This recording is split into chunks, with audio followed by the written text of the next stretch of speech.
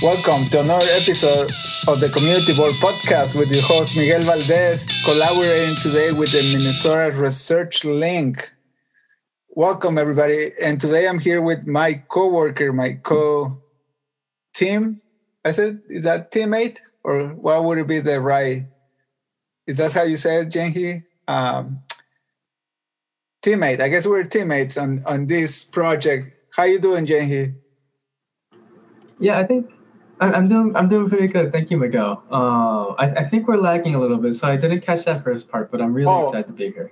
Oh, okay. Sorry. Yeah, my internet is not too strong today. I was just saying that we collaborate together in the Minnesota Research Link, and today we wanna talk about your experience.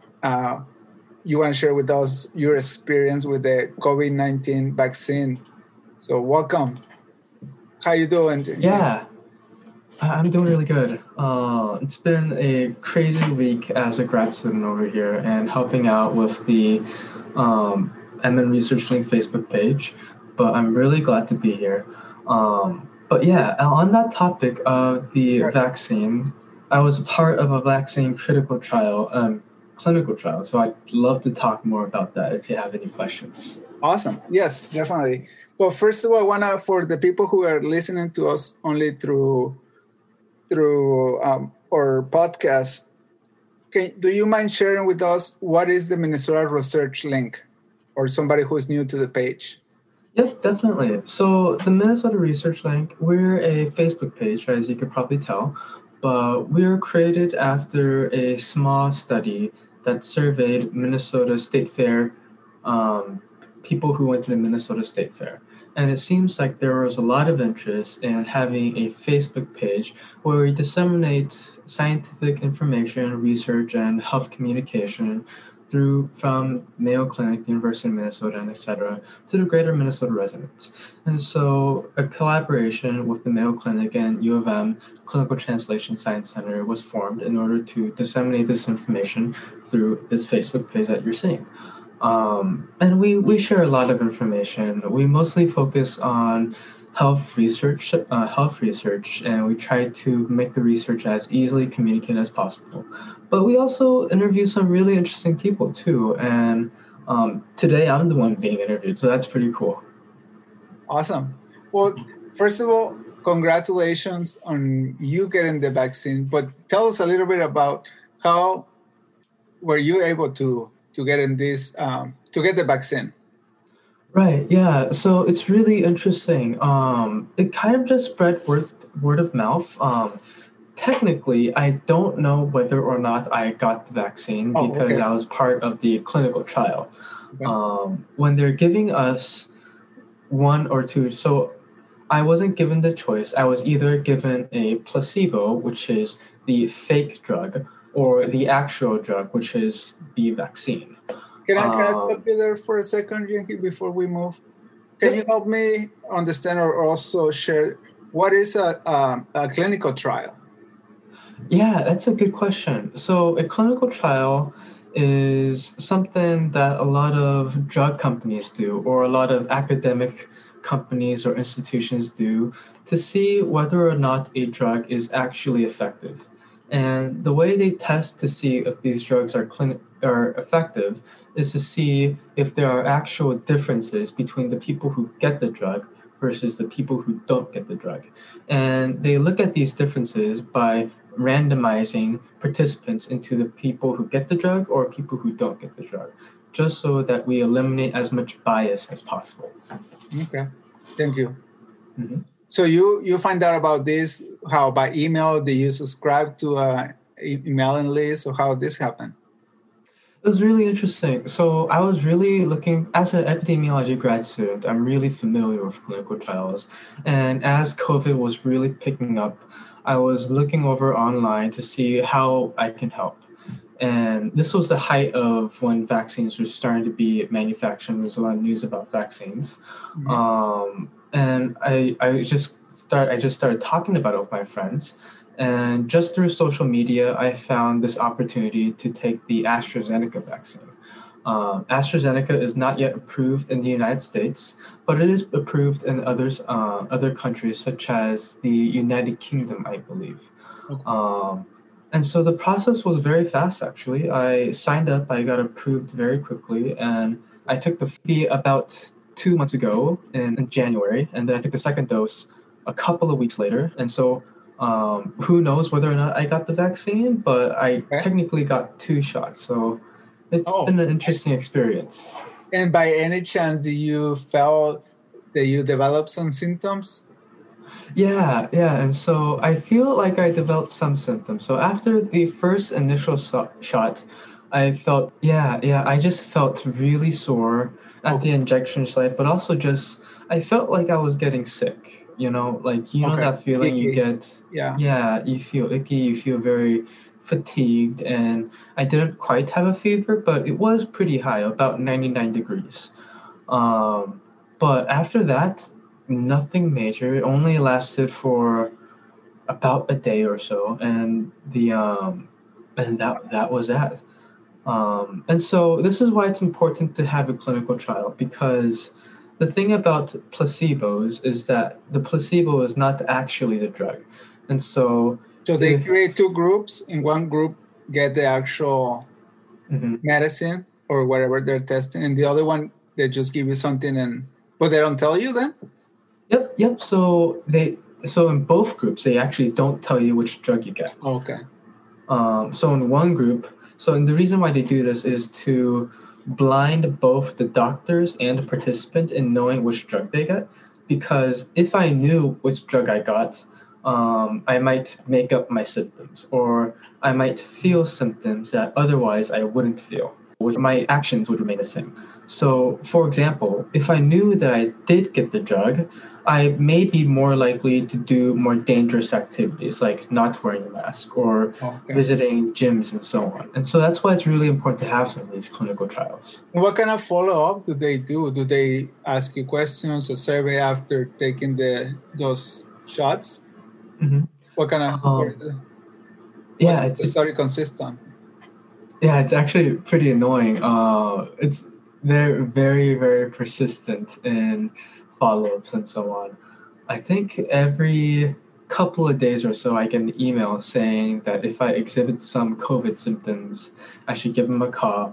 I'm also told to log into a web portal, so a website with my information, and they will just remind me to take a weekly survey of my current symptoms. Okay. And they also have in person follow up visits. First, for the next 2 years or so. Wow. Yeah.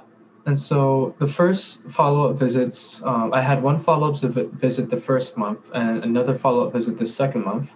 And after that, I have follow up visits every 3 months or so just to see if I have any antibodies within my system. Okay. Have And you? so, Oh, go ahead. yeah. It's the reason why they do that is they're trying to measure how long the vaccine lasts. Got it. Mhm. Have you participated in other research studies? I participated in some just psychological research at the university. There's always research going on at the U because we're such a large institution, and so there'd be undergrads who asked me to complete a survey. There'd be other opportunities like physical activities and so on. But this is the first clinical trial where I'm asked to actually take some sort of drug, and it's been a very interesting experience.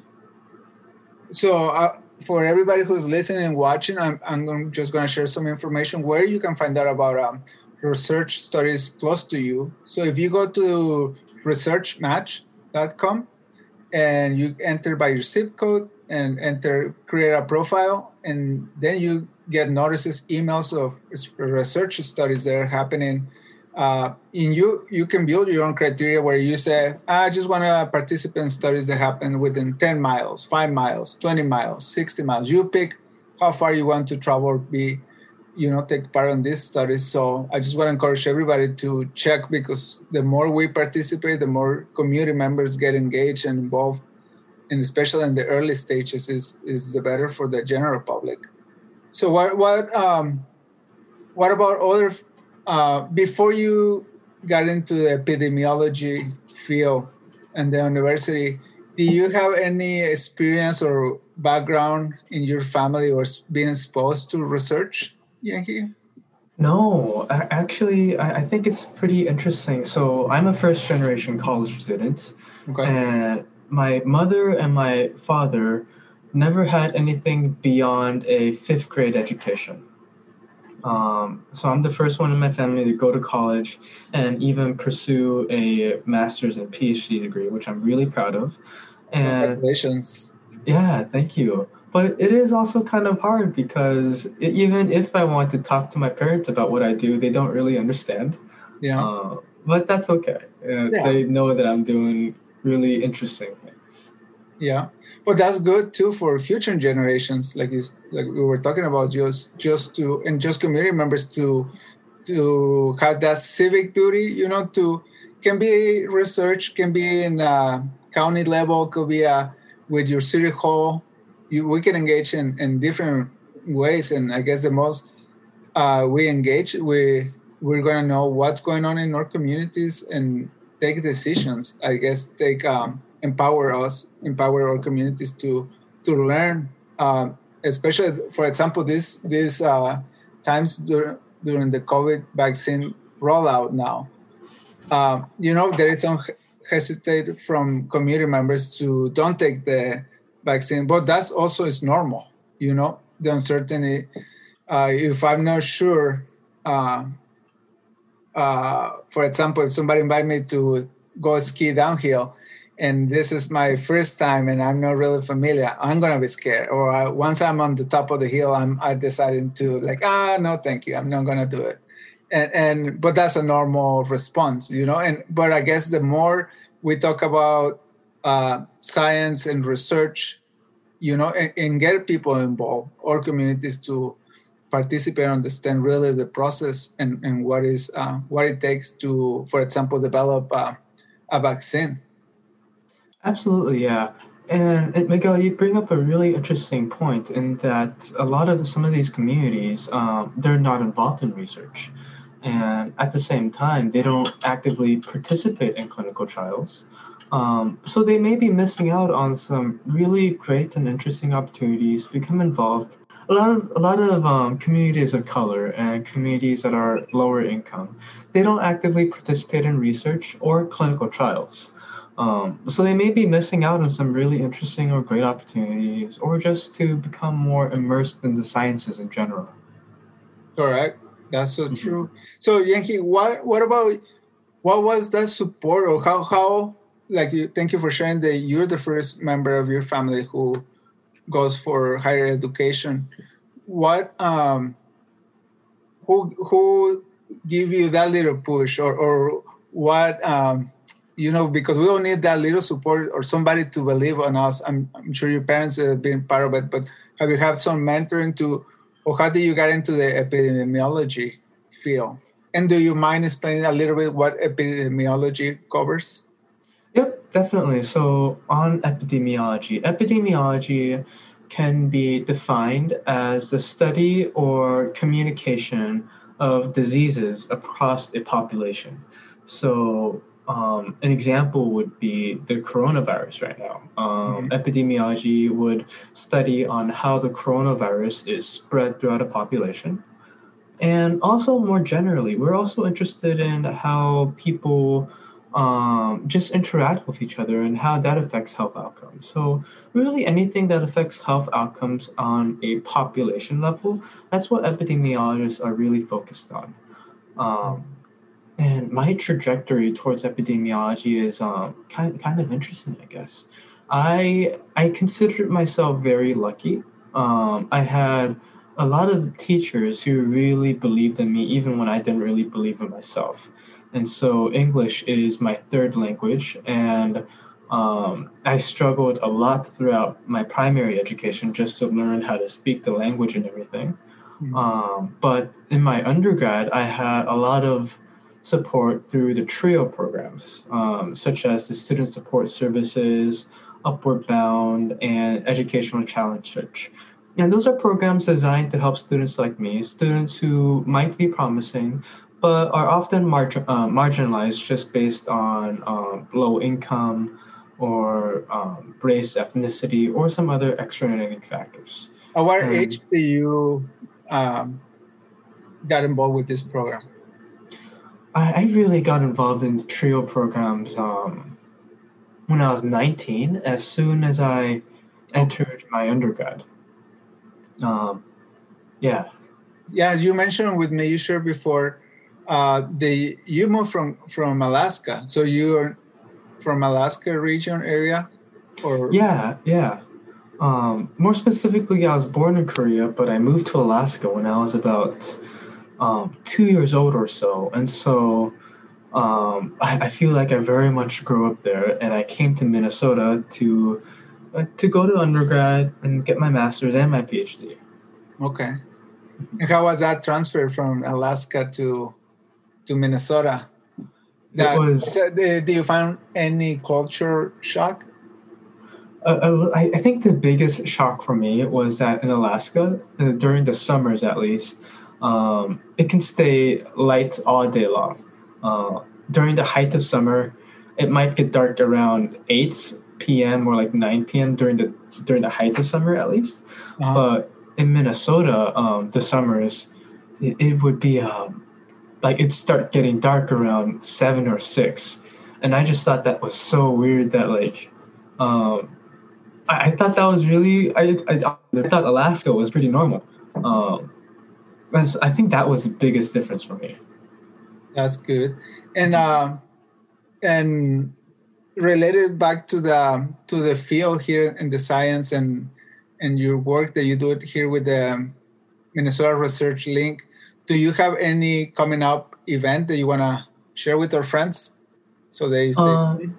Yeah, definitely. So in the future, we'll probably have a couple of interviews coming. So we may have Dr. Sonia Brady as our interviewee. Dr. Sonia Brady does a lot of research on police violence and community-based participatory research, particularly among Black residents in the United States. Mm-hmm. So hopefully in the future, we'll be able to interview her. In the next coming weeks, we're really going to start to focus on nutrition. And so we might interview another nutritionist or someone else involved in the nutrition science research. But after that, I don't really, we always have something coming up. So as anybody watching, if you're interested in any of those topics, also, if you're interested in us bringing in any other experts in research, please leave a comment or message us on Facebook, and we'd really appreciate your input. Yeah, and also if you're collaborating with a research team, not necessarily from Mayo or the University of Minnesota, but you're collaborating as a community member with a research team, please send us a message, contact us, and we would like to learn about your project and highlight your project. And just make sure you reach out to us. Stay tuned with the Minnesota Research Link, and also follow us here at the Community Board podcast, where you can find us on iTunes under Community Board, on SoundCloud also under Community Board, and Facebook and Twitter under Community Board. Yenhi, anything else that would you like to share today with our friends? Not really. The weather is absolutely fantastic in Minnesota right now, so please go outside and enjoy the nice weather actually, and hopefully we'll have summer coming very soon. Yenhi, before we go, do you cook? Do you know any special recipes either from Alaska or from Korea? You know, one of my favorite things to make or to bake particularly, I used to work as a baker during my undergrad. Okay. And one of my favorite things to make is a baked Alaska. It doesn't come from Alaska. It's basically the bottom is a cake, and the insides is ice cream, and you cover it with a meringue. So it's basically like a fluffy, sweetened egg white. And then you put whiskey on it and you light it on fire. I don't know why it's called a baked Alaska, but it's really cool, really impressive, because it's basically an ice cream cake that you light on fire. So it's a dessert. Yeah, and it's so good. man, I'm so glad the vaccines are out. We have to keep up with our masks and washing hands and social distancing. But as soon we're able to meet again as a team, you have to bring one of those. I will do it. Thank you. All right. Well, thank you everybody for tuning in, and stay tuned for more information from the Minnesota Research Link and the Community Board podcast. Thank you. Thank you. Bye, everybody.